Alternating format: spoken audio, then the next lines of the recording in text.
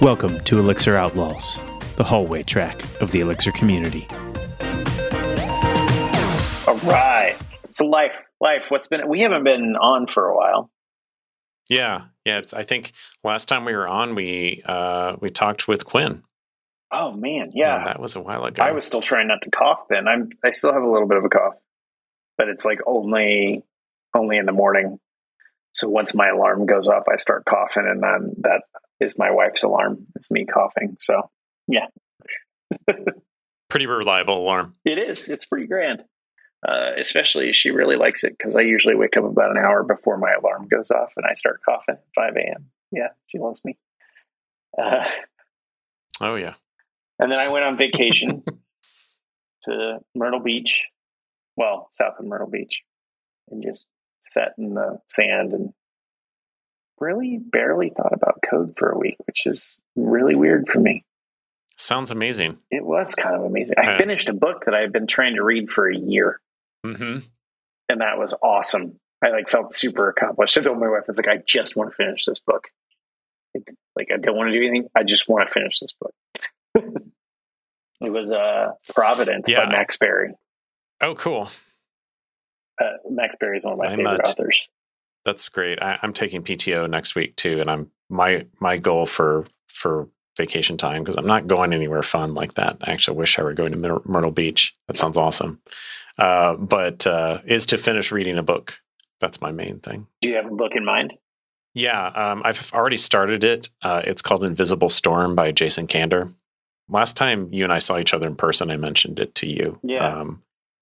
But Jason Kander is a local political figure in Kansas City. And toward the end of Barack Obama's presidency, he was on this list of potential presidential candidates. And he ended up running for mayor of Kansas City, but dropped out because he had PTSD after serving in Afghanistan.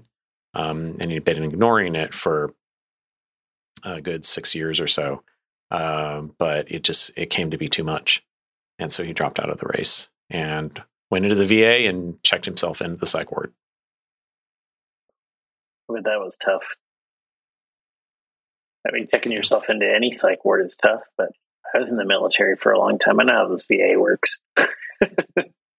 Yeah. They're a better VA than they used to be. I'll give them that. Yeah, so that sounds like you'll have to fill me in and tell me if I should read it whenever you're done. Well, I haven't even gotten halfway through it, and I'm definitely like, you should read it. Okay.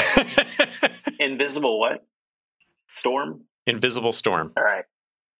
I've got an 8-hour. I'm driving to ElixirConf with Johnny from the local Elixir group. Johnny, friend of the show, Johnny Otsuka. Yeah, I drove last time, and it was great. Rode home with Samuel Mullins, and that was great. I had a lot of good conversations. So when we were getting ready to go, I was like, Johnny, we're driving. We also have like 300 T-shirts, and I didn't want to. Well, you need to drive then. Yeah, I didn't want to. I mean, I could check them all at the airport, but they're so heavy. I did not want to carry them around, like even to check in. Like, nah, we'll just toss them in the trunk of my car and go. So yeah, and the overnight on if you did like shipping, the overnight or even the ground to the hotel would be ridiculous. I thought about having them shipped directly to the hotel from the printer, because I had to pay to have them shipped to me anyway. Mm-hmm. The local printer didn't have all the shirts and couldn't get them fast enough for us, so we had to go outside of here. And at least I think that was part of the problem. I don't remember, because we have some shirts that were printed here and some that weren't. So, but I thought about having them shipped there, and then I was like, I'm glad I didn't, because we ended up sending a bunch of them back and saying, hey, you got to redo these. And they're like, yeah, send one good one, because there were some good ones and some bad ones. And they're like, send one good one and all the bad ones. And we shipped them back to them, and they agreed. They're like, yeah, they were like different colors. It was weird. Like one, some of them were really dark and vibrant. I know that sounds weird. Dark. They were maybe thick, like the coloring was laid on thick and it was super vibrant. And then the other ones were all faded and looked like they just hadn't had enough is it paint? I don't know what they actually use for screen print. I've done it before, and I don't know if it's paint or what it is, but I think it's like some kind of acrylic. Yeah, it's like they didn't put it on thick enough, and it's supposed to be vibrant. Like it looks kind of like like early '90s, late '80s esque. That like Saved by the Bell, bright, very angular shapes on it. Yeah, that's what it is. So some people will see that at the conference, although this will come out during the conference, so they won't hear about it until after they either have a shirt or don't. Yeah. So if you heard it here first, you heard it too late. That's right. And we got Lazy River Comp shirts, so I'm super excited to be doing Lazy River Comp again. That was a good time last time. Float around. I get to see. Yeah, I'm really sad I can't join you all. It's okay. I mean, it is like end of August in Colorado. I'm not even sure if it's going to be warm enough, but I'll get in the water anyway. So vacation for you next week, vacation for me last week. So no recording next week because I'll be at ElixirConf and you'll be on vacation. And we shouldn't worry about recording while we're on vacation. Absolutely not. Now, I mean, I guess you could, floating around the lazy river, just like record it onto with Keith Lee and friends of the show. Oh, that would be fun. Wonder if I can get a microphone down there in the water and be safe. I have a microphone that plugs into the lightning connector on the phone, and it's okay. It even has a windscreen. I might be able to do this. Might work. All right. I got to find that microphone. I haven't touched it in like 3 years, 5 years. Oh, so anything code related going on? Not that I have really noticed. Obviously, our friends of the show have been very busy. Mitch Hanberg, who recently was on, he's been improving all his and NeoVim stuff for Elixir. Of course, Quinn has been working on her data log and related stuff, which is really exciting. And wasn't there some kind of proposal from Jose that came through this past week? State monad somehow? Something like that. Yeah. My week has been a blur. Like when I'm gone for a week like that, now I'm playing catch up. So I didn't get to read it, but I think it was state monad, some kind of monad. Sorry, Jose, we're completely wrong, but I think it was state monad.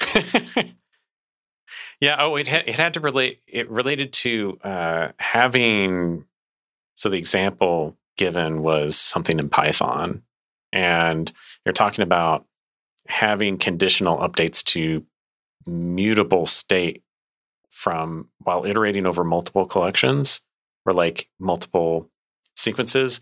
And, if you did this in a functional style, you have to pass that state in and receive it out as the result of that computation. And I think he was looking at some kind of syntactic way to, since you mentioned monads, to lift that mutation out of the loop and make it make it look like more like a mutable, like if you're incrementing a counter or something, it'll just look like incrementing a counter, not having to thread that state through every part of the iteration. I mean, I am all on board in finding a good way to do that. Right? Like that's a thing that drives me nuts all the time. And then sometimes part of that state, I want the config to be in that. I just want like a big block of stuff that gets passed down because I don't like having to pass it down everywhere.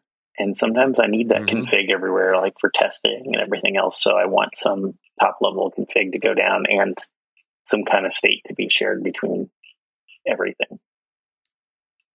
Yep.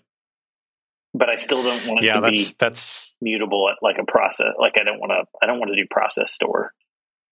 Right. Oh yeah, that would get way too ugly, and then having to keep track of cleaning that up and like, is it even safe to do that? Could be a mess. Yeah, that's that sort of thing they use. I think that's why you mentioned monad, right? They use the reader writer state monad pretty often in Haskell programs. I say it's a monad. It's actually, I think it's a stack of monad transformers, which is like we don't even need to talk about here. Okay. But that's like an implementation detail of Haskell. But you get like some read-only stuff that you can, use the read function to get at. You have like an append-only type of log-like thing that you can say write. So write this thing. It's good for like traces or, writing out log statements at the end of your computation. And then there's the state mode, which you can get and set. So those three things combined are like the core of a lot of stateful computations in Haskell. And if we can get that in Elixir or something like that, that's really powerful. And I want that just for my telemetry and events. And oh, no kidding. Because like the other day I had something, I was like, all right, find all of the log messages. Most of them are done through telemetry that have this request ID. And I noticed that there was one event where it just didn't get the request ID passed all the way through. And I was like, crap, because it was, it's the one I'm working on. Of course. Always that works that way. Yeah. But I think that's actually the most frustrating thing with functional programming for me is making sure I get all of that stuff passed in somewhere along the way. Yeah. But at the same time, it's like the best thing about it because I can reason about things. Mm-hmm. Yeah, I think it makes it hard to separate those things that are non-functional requirements of the system from the functional ones. Mm-hmm. Like, the example you gave, telemetry is excellent because you have to pepper that through your code. Mm-hmm. And then, it can distract. If you didn't do it well, it can distract from the essence of what you're trying to do. It can make it harder to read and understand that code later. But, what would be really neat is to have that sort of abstraction, and then you could inject different versions. So like we already do some of this in, XUnit tests in places where you take like a test-only implementation of something and stick it in place of something you would run in production, like a test double.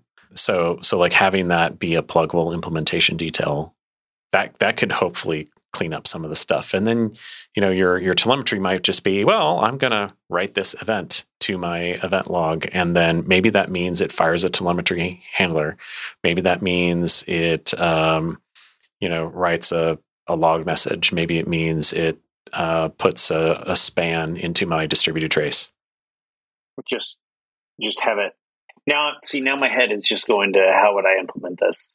And yeah, I need to move past that because I will sit here and be silent for the next half hour while I think about it.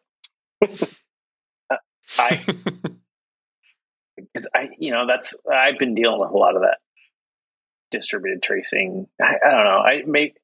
Distributed is a strong word here because it's a gen server running within the application is the distribution. So it's distribution within the application, but you still run into all of those same problems as if it was running on some other node somewhere else.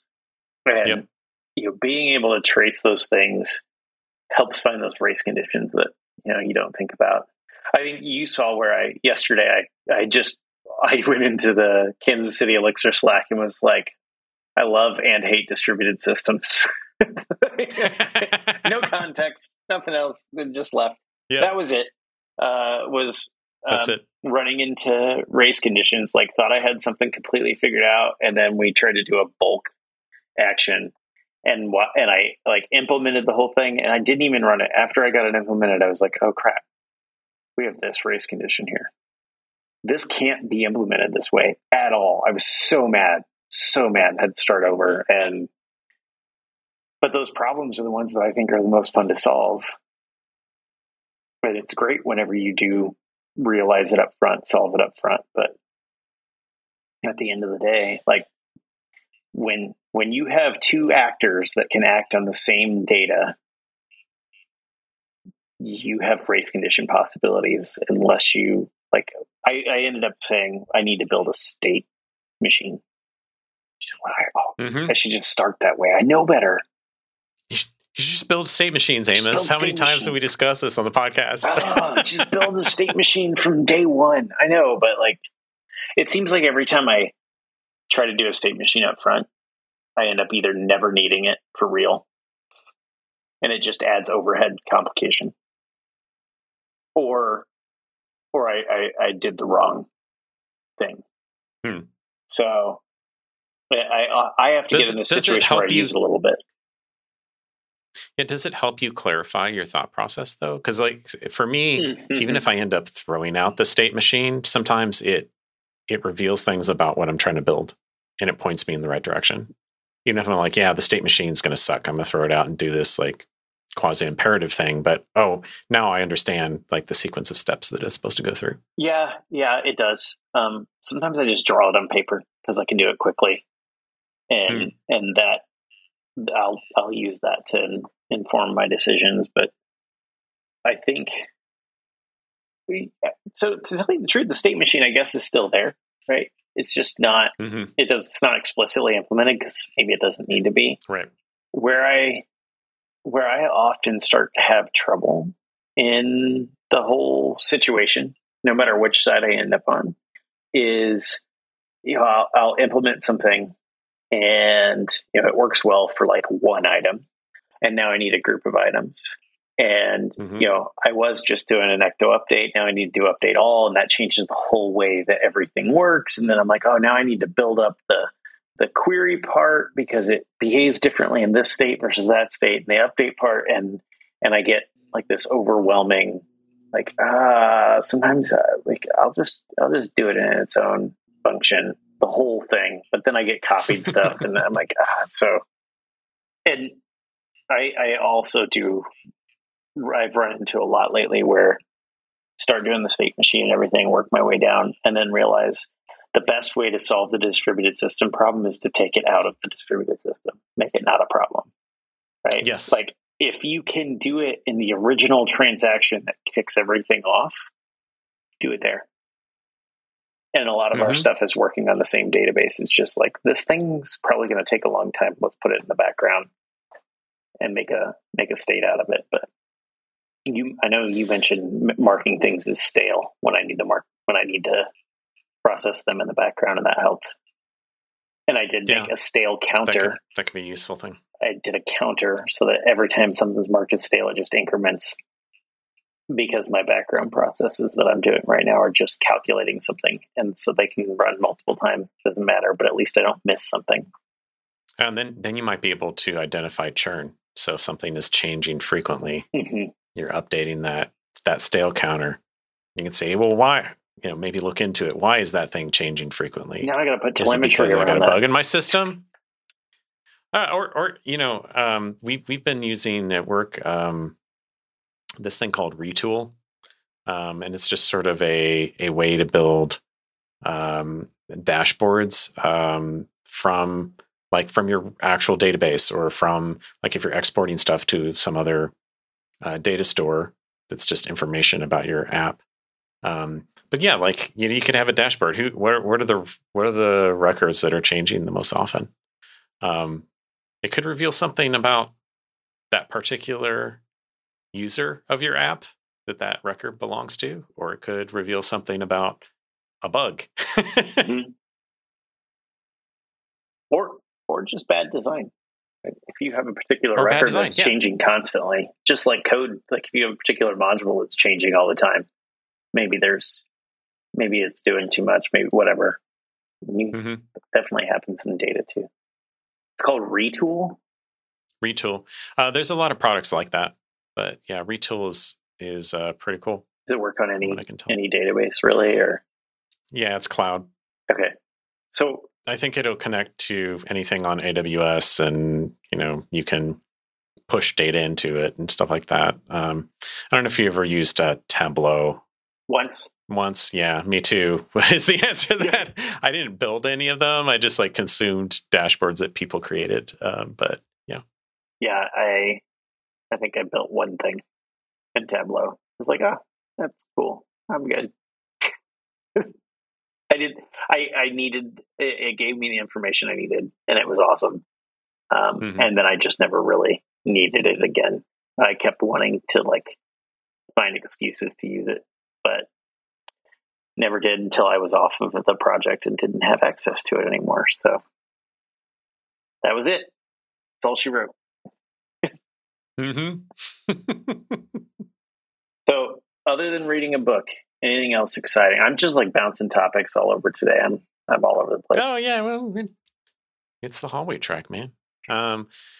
Yeah, I mean, I've got some errands to run, but also a friend of mine sent me a message this past week, and they're doing at a local theater. They're doing a screening of that new Lord of the Rings series that's on Amazon.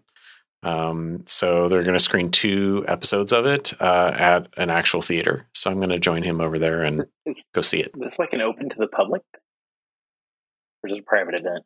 Not that I'm going to be in open town. To the public in air quotes. You have to sign up for the fan club or whatever, and like the theater's loyalty program, and then you get it for free. So it is technically open to the public, but you have to like jump through some hoops to get it. Interesting. I've been pretty excited, like seeing all of those commercials for it.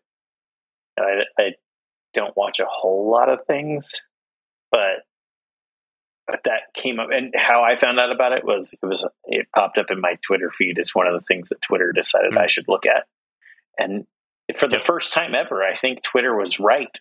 This was something I should look at. The rest of the time, I'm like, not interested. But yeah, and this, I've always enjoyed Lord of the Rings, and like the Tolkien universe. I wouldn't call myself a hardcore fan. My friend who invited me is actually kind of a hardcore fan, but I was actually very excited because the person who wrote the score, the composer of the score, is Bear McCreary, and he did the Battlestar Galactica reboot that happened in the aughts. Excellent show. If you haven't seen that, that is worth watching from beginning to end. That's the Cylons, right? But the Cylons. I did watch all the way to that's the show. I won't give away the ending. That was a series that ended well. Yeah. And I don't. There were very few dud episodes in that series, which so many series, and maybe it's because they had a plan for like a specific arc, and it was only going to take so long, and like so they could, make every episode meaningful. But the that was the series that Bear cut his teeth on, like right out of school. And he did like, I think he did a summer with Elmer Bernstein, transcribing, rescoring. Elmer Bernstein is a famous film composer. The Magnificent Seven. Okay. The only film composer that's I think I know, his most famous one. I think the only film composer I know by name is John Williams. I'm terrible. But yeah, so he did, The Walking Dead. He did Outlander. I'm trying to remember what else he's done, but he did the most recent Chucky movie. I saw that they did a new one. Like what? Like not that long ago, it was right? A couple years ago. Yeah. It blew my mind. I thought, I can't imagine anybody wanting to watch those, but yeah, I don't know. Maybe. Me neither. I mean, I liked watching Chucky when I was a kid, but I saw one when I was about 25 and I was like, gosh, I can't believe I watched this. But yeah, like I just love his work. So I'm eager to see what he does on this show. I did like the Walking Dead. Like soundtrack is pretty good. Pretty good. Yeah. I didn't watch all The Walking Dead. After a while, it was like, okay, it's the same show again. Oh, it's more zombies. Yeah. They're at a new location. Same thing. It's either zombies or selfish people. You're fighting one or the other. There's a difference. Okay, maybe not. They both will eat your brains if you let them.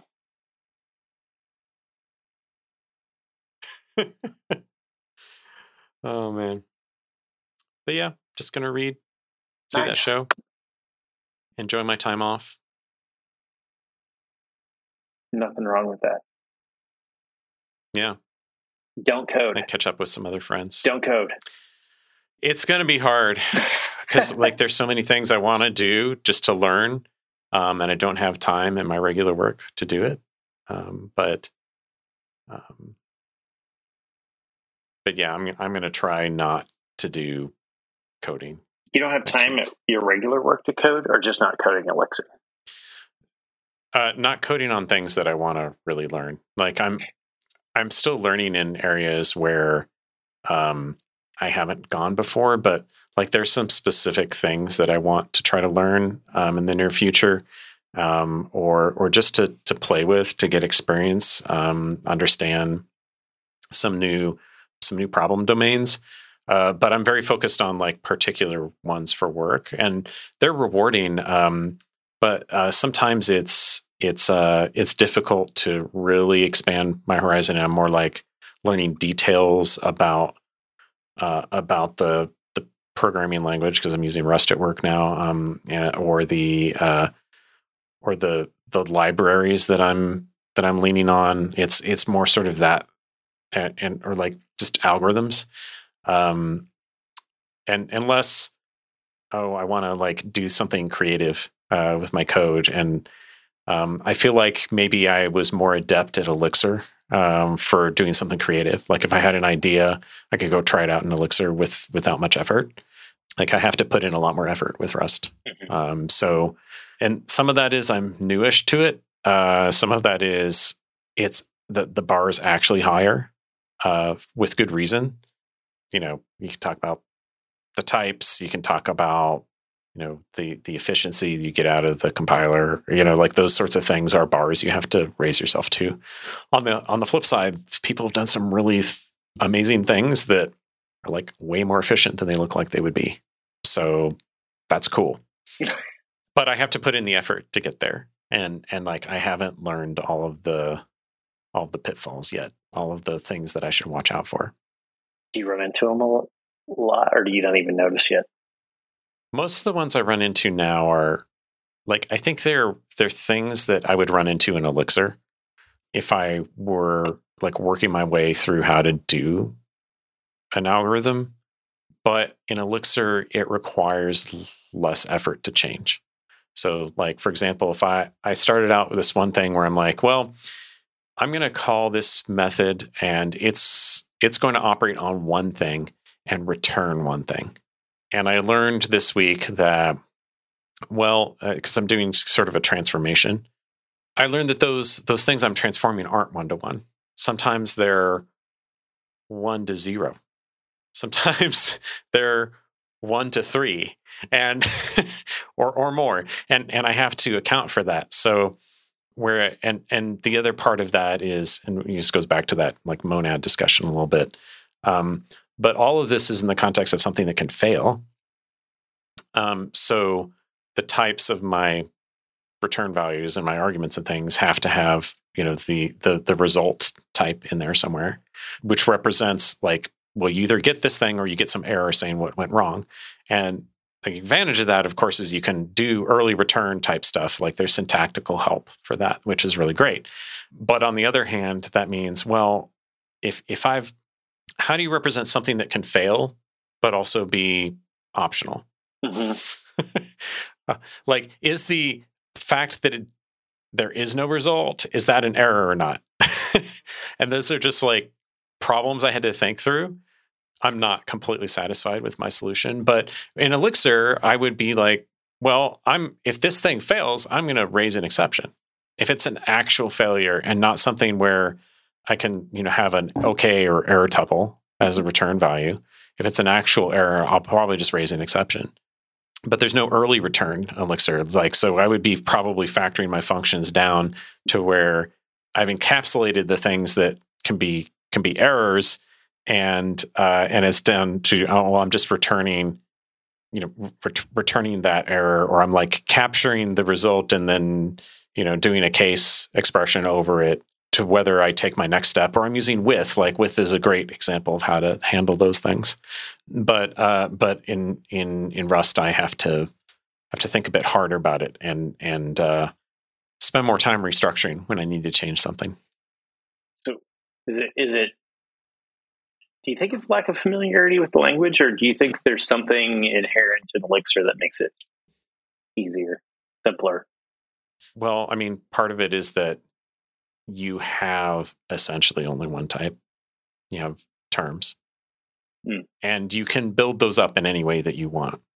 And then, you kind of expose that complexity to the other things that use the data you create, in that they have to pattern match over it, or or destructure, or whatever you want to call it. But on the Rust side, I would have to unify those different representations, and at the right level. So, like, I have to make enumerations for things that can have multiple forms, or I have to choose a collection type. I can't just say, well, this is just a map or a list, and the caller or the receiver of this data can figure out which one it is by pattern matching. Now I have to say, oh, well, this is a VEC, or this is a hash map, or this is a B-tree map, or something like that. That's a significant difference. And then it's then there's all sorts of things where what you want to switch out is the behavior. Like, so in Elixir, you could even go to use behaviors, but you might be able to just say, well, I'm gonna implement dispatch over the function head to figure out which implementation I want. Or you could use protocols, is actually probably the better way, right? In Elixir. But in on the Rust side, you end up creating things like, if you actually want dynamic dispatch and not just precompiled dispatch over multiple types, you have to say, well, this is a dynamic thing, and it's actually a pointer, so I have to put a box around it. So I know what size it is, and it's just like it gets to be a mess. And so you tend not to use dynamic dispatch when you can avoid it. Sorry, now I'm thinking.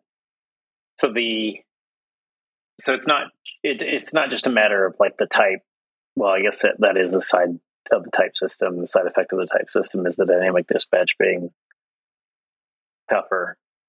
But so that strong typing, with the benefits that it has, it's also like slows you down if you need to change something. I think where it was slowing me down was that conversion from this is one result into like this thing has 0 or more answers to this algorithm.